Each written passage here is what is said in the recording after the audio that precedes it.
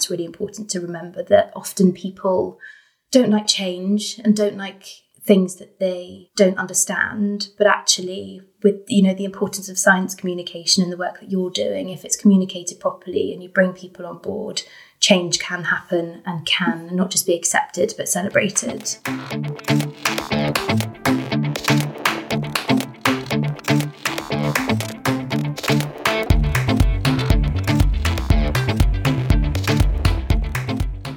Hello and welcome to the Lodgecast, a nature and wildlife podcast brought to you by the Beaver Trust. I'm Sophie Pavel. And I'm Eva Bishop. Each episode we bring you the latest news from the Beaver Trust as we welcome beavers back to our rivers to restore our countryside and create resilient landscapes. And we also explore the state of nature in the UK and speak to fascinating experts and inspiring individuals along the way. To finish Series 3 of the podcast, we're chatting to award-winning wildlife filmmaker and good friend Nina Constable.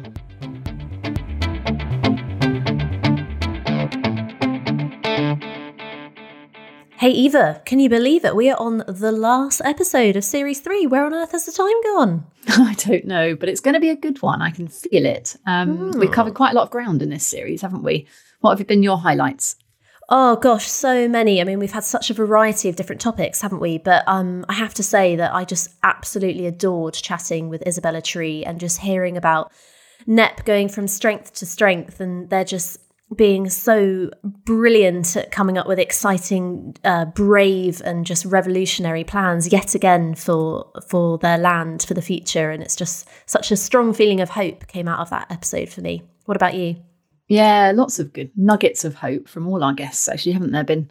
I really loved Arlen's description of river function and how it should be, and the invertebrates living hundreds of metres from the river underneath our feet. What an image. That was great. Yeah, that was great. There's so much to ponder on. Indeed. It's been a fantastic series.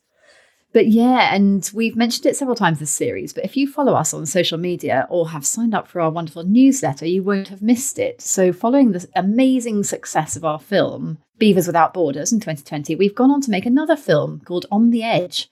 And I'm just so excited that we've got the Wonder Woman behind it all, filmmaker Nina Constable, joining us today. Oh, I feel like her presence on the Lodgecast is long overdue. And I know that she's a fan of the Lodgecast too. She's just such an amazing, inspiring person to work with. And one of my favourite bits about making On the Edge was the opportunity to go under the water and snorkel in a very cold Dartmoor River and see what lies beneath, and just exploring this hidden world that we overlook so easily. And then, of course, meeting the amazing Arlen, who's episode 3 of this series of the Lodgecast, and just learning about our rivers and their story has just been, and to have Nina kind of guiding us and leading us through that story has just been a complete privilege.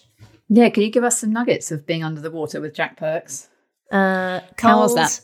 What did you learn? I felt very buoyant. My legs are naturally quite buoyant, I feel. Whenever I've snorkeled before, I just seem to be rising to the surface.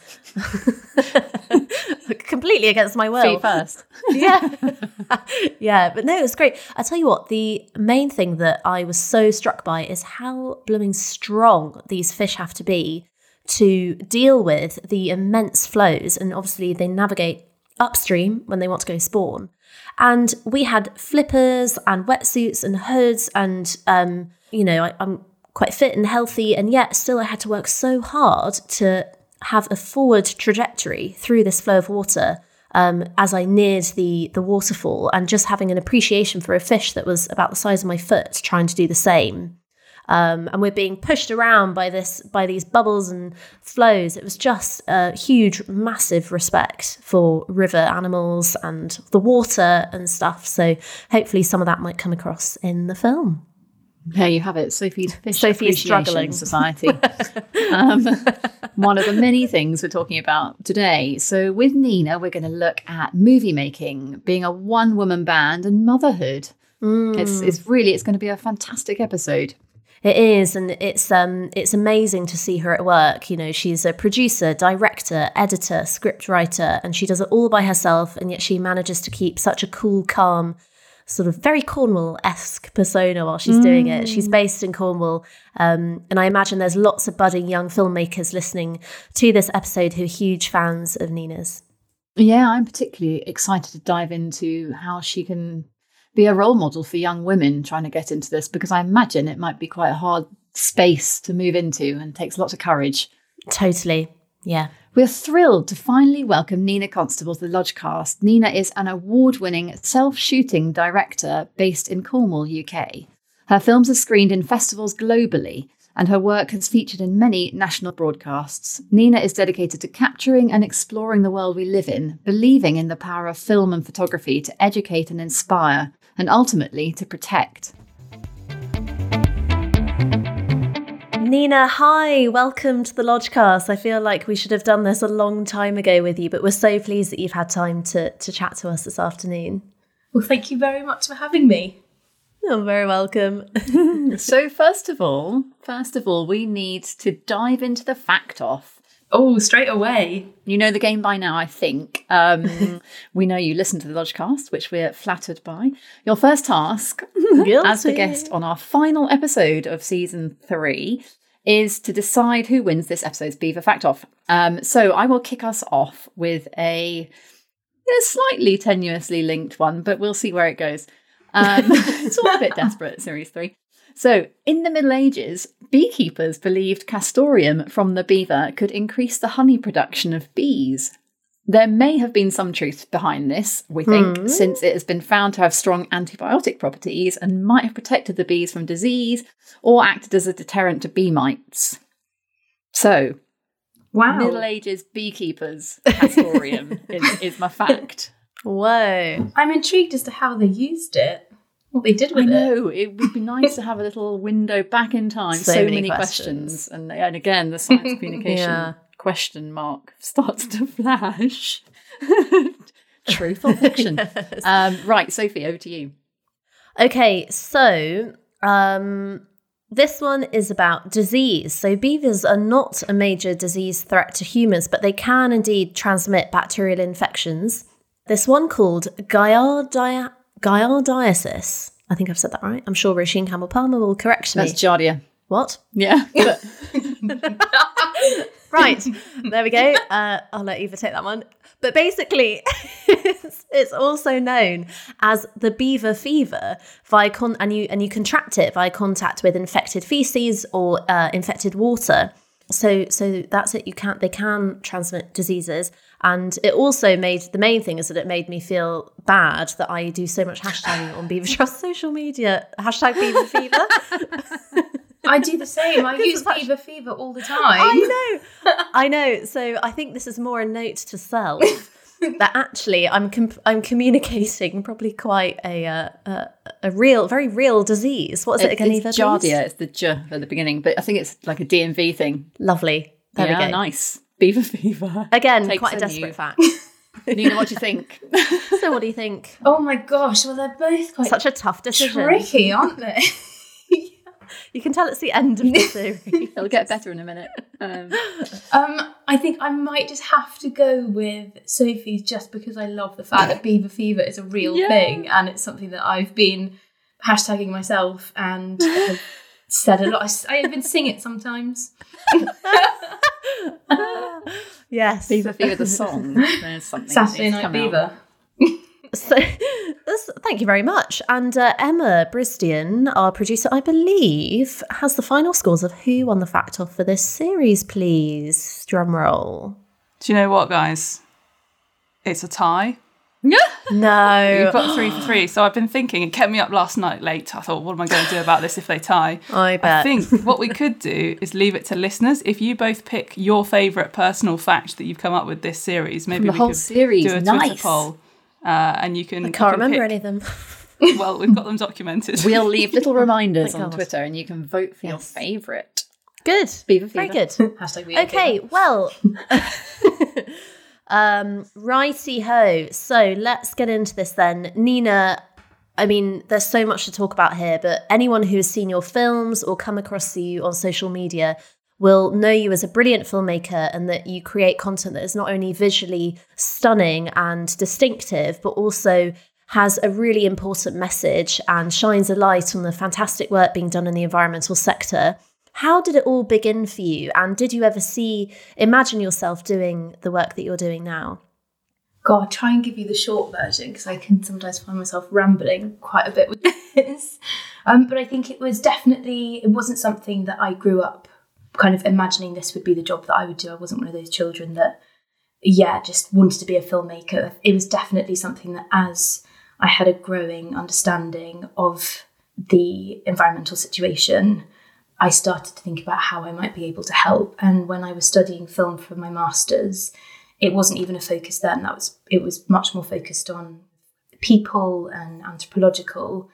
But again, that's interesting. Yeah, kind of the humanitarian side of things. But it was an internship that I did in Mozambique for a marine conservation organisation, where I really started to understand how film can be used as a really powerful tool for conservation, and started to understand how it not just in raising awareness, but also helping to generate funds that can then be directed towards conservation.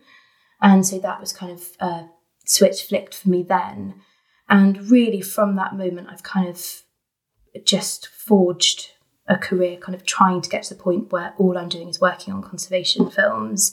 And it took a little while. It probably took about 4 years until that was the only thing that I was doing. And I was doing wedding films on the side just to be able to kind of fund the work. But so I'd say a slow burn, a kind of growing understanding of the environmental situation, and then me starting to see the impact that my films were having. And that's kind of how I got to where I am. So now you're there and where you are, which is in a really impressive and important and powerful position, I think, in the storytelling place. What advice would you give to budding filmmakers right at the beginning of their journey? Because I suspect there are a lot of people who admire what you do and look up to you. And was there any advice you've received that has been helpful along the way? I think one of the best pieces of advice that I was given was just go out and make a film. Just think about something that you're interested in, even if it's something really tiny, like watching a bird feeding. Get your camera out if you have one, or borrow one. You don't have to own a camera. And just go and try and shoot something, put something together, and that way you really start to understand the way in which you want to work, whether you want to do everything like I do and make your life quite hard work, or whether you'd like to work in a team of people and there's something that you're particularly drawn to, whether you really love the editing or it's the camera side that you really love. So I think the best piece of advice I was given was go out, make a film, and it doesn't really matter kind of what you put together. It's the experience of doing that where you'll learn a huge amount. Why did you end up doing all of it then? Is it because you loved all of it or couldn't pick a favourite bit? Yeah, I couldn't decide. And I didn't set out thinking that this was going to be the way that I was going to work. I had in my head that I would probably work as part of a bigger production, and I didn't even think that the way in which I work was an option, really. And it was just through the smaller commissions that I started to get where they had very low budget, and I just thought, I'll just try and do all of it, and then realised that I really loved working in that way. And definitely over the last few months, I've had to ask for help. And that's been a really nice experience as well, actually, to realise there's an extra pair of hands and that I don't have to do absolutely everything. But generally, I love the whole process, from the scripting, the speaking to people, the learning, the research, then being out filming, but then also the magic of seeing everything coming together in the edit and the things I'd imagined, like seeing them all, come together. I really love it. Very cool. I like that. Nina, on the Lodgecast, and I think just generally in Beaver Trust, we're really keen to champion awesome women and to celebrate those who are a great role model for other women and girls. But sometimes it feels like there's this kind of tendency to reduce female achievements by adding on at the end, and she's a woman, like she's done all of this and she's a woman.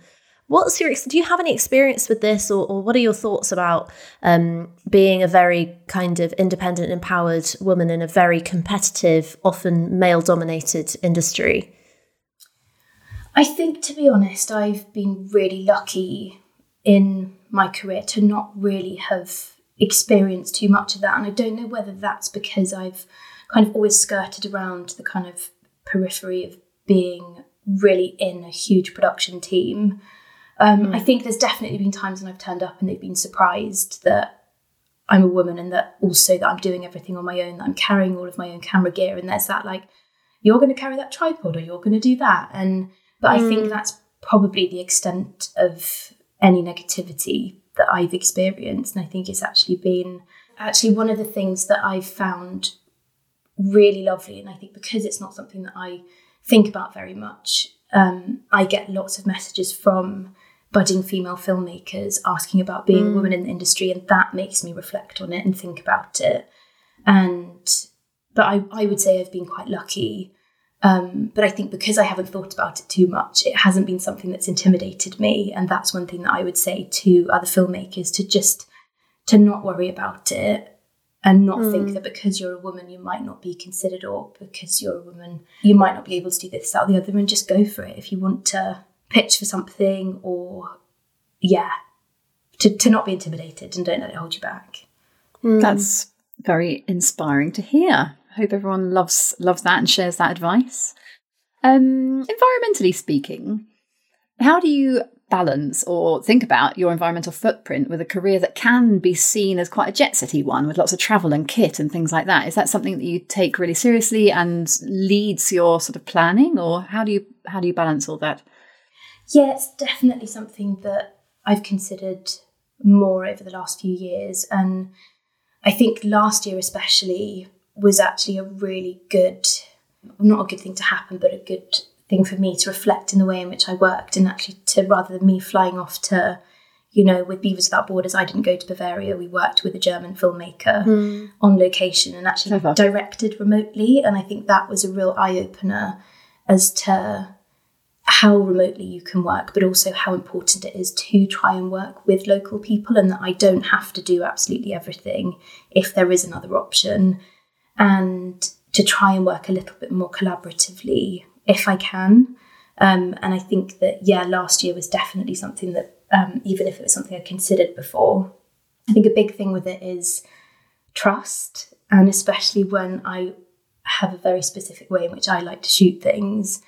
And if it's another camera operator, it might look a bit different. But I think it's also sometimes just letting go of that control, or knowing that I can direct somebody in a way where they're going to understand it and they're going to capture things and it will look beautiful and I'll be happy with it. So I think it's it's the experience of doing it. And as you know, Raina, who is the filmmaker who worked on Beavers Without Borders, his footage was so beautiful that actually I feel like it made me look like I was a better filmmaker than I am.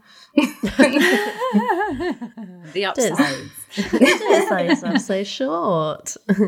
Now you're also very excitingly expecting your first child. Congratulations. Thank you for sharing that with all our listeners as well.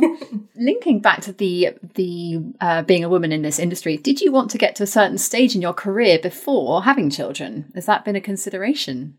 Yeah, it definitely has. And I think there was some like a feeling that if I hadn't got to a certain point, that I don't know if it sounds like a really bad thing to say, but I almost felt like if I hadn't got to a certain point, I might very easily be forgotten and it would be much harder to get back into it. But then that kept moving. I'd say, like, I just want to get to this point where I've done a kind of, a 10-minute long documentary, or I've won an award, and then I feel like that might be a good time. And then I'd get to that point and another really interesting project would come up. I'd want to be involved, and I'd be like, maybe after this one, this would be a good point. And so the goalpost moved a lot, but it's definitely something that has taken me a few years to kind of reconcile with myself, that there's never a good time. And if it is something that I want to do, I just have to have confidence, self-confidence and confidence in the organisations that I work for, that if I take 6-9 months off soon, that they won't think I've forgotten how to make a film, and that they might want to give me some work when I come back.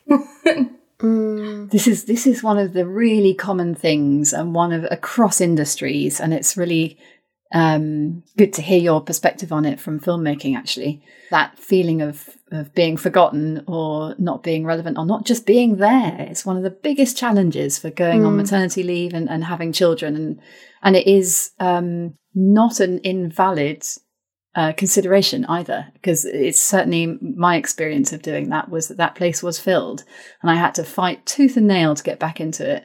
And it was really, and I know that's not a unique experience either. So I think hopefully for you, there's the added bonus that you do everything and that it's your own business. So that space isn't going to be filled. But I think it's really interesting to hear from someone who has, that honest view of it being a consideration. I think it's also, I think it's getting a lot better, but the way that this conversation is framed often publicly is that if, like you, Nina, you were saying you wanted to get to a certain point in your career, I think that is fantastic. And I think it's amazing to have that ambition and to have that self-awareness and to know that you've got more to give before you've got to give a lot of energy to raising a child. But I think that often in these creative industries or something, that ambition is often viewed quite negatively in some ways. I mean, I don't know if you have any thoughts on that. Do you mean in terms of kind of almost being too ambitious or kind of being... or that like you can't be both. You can't be a mother and a successful person in the career. You kind of have to make one big decision. I don't know. Yeah. Poorly framed question. But no, I've definitely had that where I feel like often I've got a sister who's got 2 children, and I feel like sometimes like family perspective on us is that my sister's the maternal, nurturing, caring one, and I'm the hard-nosed, ambitious career woman. And you're like, well, I mean, I love my work and I am ambitious, but I also do think I can be maternal. So, and you're like, there definitely is this kind of the way in which we're perceived. Either or. Is either or. And I think you definitely can be both. And it's been something that, I want to be as good as I can be at my job, but I also want to be as good a mum as I can be as well. But then I love my work so much that I don't want to give it up, and I really do want to come back. And so then it's thinking about, I think I'm going to have to wait until I get there and see how it all goes, but I really want to work out a balance of getting back to work and still being able to give, a lot to that and feeling proud of the work that I produce, at the same time not forgetting that I decided to have a child.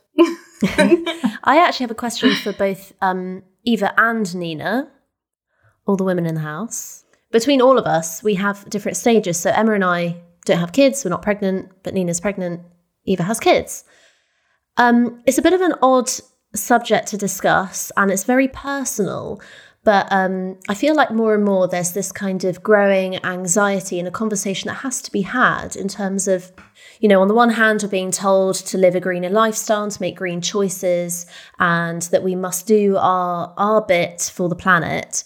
But obviously, raising a child and having children nowadays gives, a large carbon footprint, and it's an intensive, long process to do so. But also on the other flip side, it's human instinct to want to have children and procreate and to to kind of honour your maternal instinct and not to deny it. Have either of you had any thoughts on this kind of very messy conundrum? And do you have any advice for people who might be battling with those decisions and maybe feeling pulled in a million different directions there? It's something that I've thought about a lot. And especially after your article that you wrote in the Metro, I think I was about 4 weeks pregnant when I read that, and it was a really good thing for me. I had thought about it beforehand, but then I think when you read something like that, it can really makes you reflect quite deeply on it and on your decisions. And it was something that I'd spoken to lots of people about, and I think it definitely does have a large carbon footprint. But if everybody in the conservation sector decided not to have children, then I think one for me, how I see it is that I am deciding to have children out of hope, and my partner's a marine biologist and works in conservation as well, and my hope is that we will bring up a child that will be environmentally aware and hopefully will do some good for the planet, and would definitely not consider having more than 2 either. That would be where we would kind of stop. But I think rather than not having children out of kind of feeling like it was futile, or fear. Yeah, exactly. Just deciding to have children because I feel maybe naively but hopeful. I love that.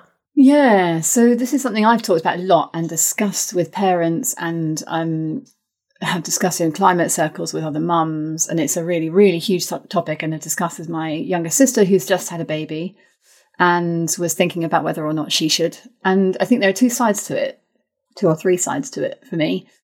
One is the carbon footprint, which I think as responsible parents and environmentally conscious people, you can do a huge amount to reduce. So the assumption that, your child will adopt the British average carbon footprint can be completely smashed. There are things that we can't avoid, and another person will add to the mix, but you can do a lot to reduce that if you live really responsibly. And indeed, as Nina said, you can turn it around to make it a thing of hope and raise your children to spread hope and use their creativity to solve some of our challenges. And that's really lovely. But the darker side to having children right now is what they're going to face. And I can already hear my voice wobbling. I am terrified about what my kids are going to face. And it makes me really, really sad because I know that the challenges they're going to have are going to be really, really awful and heartbreaking. And because they're my kids, I don't want that for them. And that we are, steamrolling towards it. And actually, if I had engaged properly with that decision before I had kids, I would think twice. Now, given where we are, that's my honest answer. Thanks, Eva. But I love them to bits, and I am glad they're here. So I think it's something that no one can answer for anybody else. Because, as you said, Nina, human instinct is very strong, and it's the world's greatest gift to have children. It's so lovely. But the challenges they're going to face are staggeringly sad. Didn't see that coming, did you? Thanks for that, Eva. Well, as I said, it's a tricky subject and it's incredibly personal. And I think, there's no right or wrong. And I think it's all instinctive and we've got to go with our gut. And as you've both said, I think if all the conservation people decide not to have children, there's a whole army of children who might have solutions and the right mindset to deal with those awful things to come. So, but I think to be able to voice these concerns and be honest about it, I think is a really positive step, because I think it may encourage people to just really think about it and not you make these decisions lightly. And I think having the next generation, they hold us accountable for mistakes that we've made. And I think that's another thing, is just kind of looking at it. And I feel like it might hopefully make you fight harder, having that generation, like you said, Eva. It makes you really emotional, kind of seeing what future your children might face. But hopefully that might generate an even bigger sense of urgency and an even bigger fight to protect. But again, I think maybe I'm a bit too naive sometimes, or I have to be a bit No, I think you're absolutely right. You're right. And it's the subject that I'm constantly pondering doing more about, why aren't parents doing more for their kids' future? And I think it's because of that absolutely huge thing that society's burying its head in the sand because it's too big to contemplate. The emotions of it are too huge, and the practicality of it is so huge that it's absolutely inevitable that we'll see devastating loss of life and biodiversity and all that goes with it. But you can use that to motivate yourself, which is absolutely what I do, and I'm sure what most of you guys do.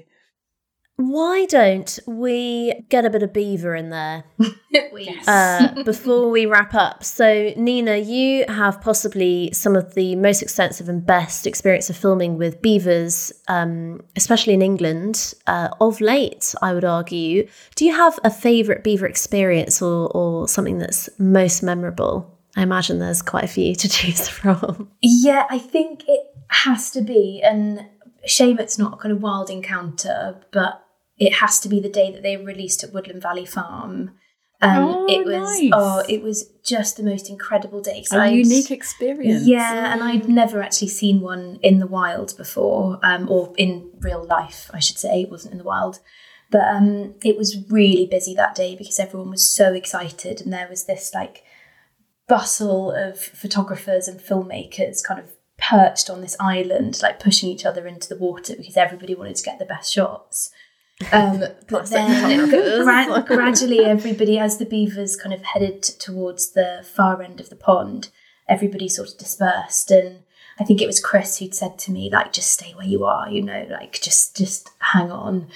And as everybody dispersed, the female beaver came right back down and literally bumped into the base of my tripod, kind of looked up at me, then realised that I was Did you get eye contact? It was unbelievable. Just literally looked straight up at me. And then I think because they've got really bad eyesight, I think smelt me and then quickly scarpered. But it was just incredible to have never seen one in real life, to having it literally inches away and totally on my own after everybody else had gone. And it's one of those things where you're just like, you're kind of, you hold your breath because you don't want to kind of impact the interaction. I'm not here. Yeah, exactly. Don't smell me. But that was just absolutely amazing. And I think I was hooked from then on. Beaver believer. A beaver believer. What an amazing memory. Nina, we are, as we're recording, tomorrow is the final shoot for On the Edge after months of work and navigating through all the various complications around filming during COVID and all these things. But we're really excited, and it's a lovely moment to kind of reflect on the Edge as a production so far. Do you have any memorable moments or maybe some differences that you found between On the Edge and Beavers Without Borders? I think one of the really memorable things was our conversation with Arlen. Arlen Rickard was just one of those people where you just want to listen to them for hours and hours and hours. And obviously in my head, I'm like, I have to edit this. I'm going to have to, not film them for 3 days, but just being in the presence of somebody who's just so educated, so passionate, but he didn't have an angry bone in his body, very aware of the kind of the plight of our rivers, but just talking solutions. And he was just so inspiring. And then we also got to go on the wobbly sphagnum moss grass, which spongy was thing. That was funny. Looking forward to that. There's a lot. Hopefully, there's some good bloopers of us bouncing around on this. It was so much fun. Marshy bog. But that was just, sometimes you meet people that really stick, and you find yourself referring back to them quite a lot. And he was one of those people that just really inspired me. And so I think it feels like such a privilege with filmmaking when you get to meet those kinds of people. But I would say with this, probably the difference with this is that because it's not as beaver focused, it's less on the kind of almost on the wildlife filming side. That hasn't been a real focus. It's been talking to the kind of the specialists and learning from them. And so then this one, it's kind of then just thinking about the visuals and how to make this one really beautiful, because it's going to be really interesting, but it's not going to have the cute fluffy beavers or, that kind of the easy draws. Yes, it'll be interesting to see what people think of it. And also, Nina was very kind when I had raging sinusitis during 2 of the shoots. So hopefully that won't be too obvious. You say very kind, but forced you to turn up. The show must go on. She did make us go to Marks and Spencer's and get good snacks, so it was a win-win. Now, Nina, our overarching theme for this series has been about hope. Hope in the time of ecological and climate crisis. It's really important, clearly. So we noticed that many of our guests and many of our internal conversations at Beaver Trust seem to focus around hope. And beavers are one of those subjects that really brings you back to things can get better, which is really, really important. What gives you hope for the future, for nature and the environment and, where things might go? I think it's the people that I meet. It's organisations like Beaver Trust that are working really hard to improve things, that are putting their time, their money, their effort into that. It's, people like Arlen. So I would say it's the people on the ground that are really having an impact. But then it is seeing things like the reintroduction of beavers and seeing that, that was something that was seen as really controversial a few years ago, or, however many years ago. And now it's something that people are actually proud to have beavers on their land, proud to be involved in a reintroduction. And I think that it's that kind of thing that shows that even the people that are anti something, they can come round. And I think that's really important to remember, that often people don't like change and don't like things that they don't understand, but actually with, you know, the importance of science communication and the work that you're doing, if it's communicated properly and you bring people on board, change can happen and can not just be accepted but celebrated. Oh, lovely. I like Love that. Oh, what a positive tone. Nina, it's been so lovely to have you on, and we're just so excited to show On the Edge to the world and to see more of your amazing work and to see your journey into motherhood and all the other amazing things that you've got going on. So thank you so much for your time. Yeah, thanks very much. Not at all. Thanks for having me. Oh, that was a very powerful, inspiring conversation. We just love Nina. She's so brill. We do. Yeah. She brings out the best in everyone. I really do think that. I think that applies to her films and also in person. She seems to have a little knack for bringing out the good stuff in people. But yeah, thanks for that conversation. Lots to think about. Plenty in there, yeah. Opened a little hatch that you didn't want to open. I did want to open it, but I'm glad I did. I feel like hopefully the listeners will find something in there for them that may provide some hope. Yeah. I hope. Yeah. And now it's time for our very last quiz. Emma, out you come. Here I am. Thanks, guys. Here she is. Let's make her stay out of the box now, shall we?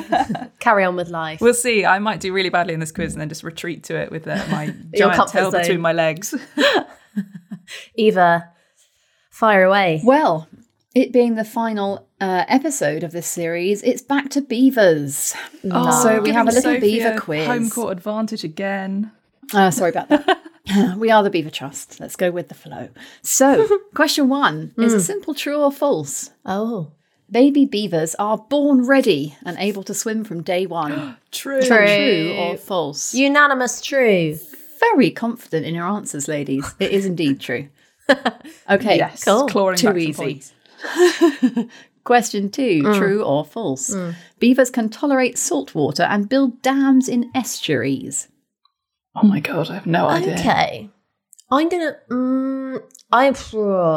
say false so because confident I'm this not sure they round. can. I think they have been known to be. They've been found in estuarine salty areas, but I'm not sure they can tolerate it well. So I'm going to say false. Emma? I would have led false because I would have thought their food sources and things would they be different in salty environments? It's like with different trees tolerating. We need a true or false, I'm afraid. I'm falsing. It is in fact true. No. Yeah, Is it that's now? fascinating. They have built dams in estuaries. Okay. So Wow. I'd like to know what their tipping point is. we'll have to look into that a tolerance. little more, won't we? One to There's investigate. Science communication needed there. Cool. Right. And question 3 is my favourite. So beaver dams have been found at dizzying heights. But how high was the highest one found? Was it A, 1,250 metres? From Ben sea Nevis level, being you a mean? little bit. Yeah. Yeah. Ben Nevis being a little bit No, it's just a really, really higher tall than dam. that. Really tall dam. B, 3,650 metres, which is just short of Mount Cook. Oh. Or C, just over 4,000 metres, an equivalent being the Matterhorn. Great Mountain, Damn. by the way. How high think- have beaver dams okay. been found? A, 1,250, B, 3,650, or C, just over 4,000 metres. I'm going to go big because it's the last. It's the last. Go big or episode. go home? I'm going to go big. Well, I am home, so I'll just go big and stay home. I'm going to go. I think because the way you said it, you sounded like so pumped about it. So I'm going to say C, the Matterhorn height, 4,000 something. Okay, I'll go B then. I'll go for the 3,000 because 4,000 you start to get altitude sickness, don't you? As a person, so our beavers acclimated. Maybe Eva doesn't. But maybe they are. Beavers are amazing. Maybe these high altitude beavers exist, and I've just not come across them. That would be very cool. Astonishingly, they have been found. B is the correct answer. It was 3,650 metres, which is amazing. That is nearly the height of Mount Cook. That is incredibly high. That is amazing. Beavers Well over continue twice to Ben amaze. Nevis. Pretty cool. Thanks for that quiz. So there you are. There you have it. That was a great quiz. Great quiz. Thanks all. Beaver fun. Thanks, Eva. For episode 6. Do you want the final scores on the doors? Oh, hello. For the series? Gosh, I do. I've been keeping diligent notes. Writing on the walls of your box. Yes, just carving it Day in one. with my claws. Day 509. Who do you have a feeling? Who do you think's won? Can you remember? No idea. I think Eva. Score. But it was a fun lot of quizzes, I have to say. It was good creativity, I think, in our quizzing. Eva, you are the quiz winner. I knew it. For the year with a solid 9 points. You're leagues ahead. Solid 9 Solid points 9. Did I get a solid 2 or something? You got a respectable 5. Oh. Yeah, respectable 5. How about you, Emma? I got a slippery 6. No, I was doing the worst, but it was that last question for me with the altitude. That was good. Oh, nice. What an interesting year we've had, or series we've had of learning strange things via the medium of science communication quiz. Crazy Indeed. quizzes. I mean, science What communication fun. can apply to anything, we found. Well, good. Very nice. I think, alas, that is it for this episode and I guess series 3 of the Lodgecast.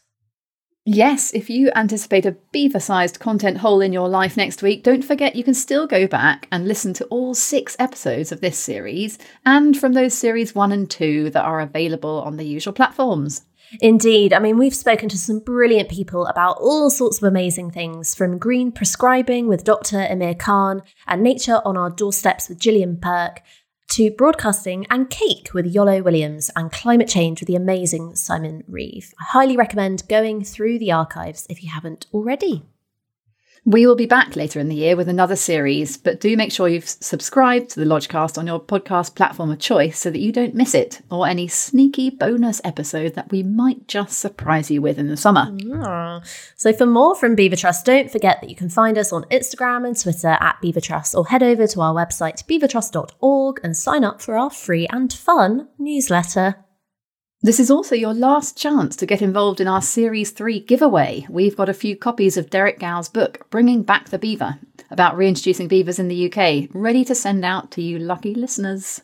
And for a final chance to win, you can tweet about how much you've enjoyed listening to the Lodgecast by tagging at Beaver Trust and using hashtag the Lodgecast. Or you could share an Instagram post or story, or you can even leave us a review on Apple Podcasts or Spotify and then email us so that we know it was you and we can thank you very much over at info@beavertrust.org. See you very soon. Bye! This podcast, as always, is a mixture of fact and opinion. It was hosted by Sophie Pavel and Eva Bishop. It was produced and edited by Emma Brisdian for Beaver Trust.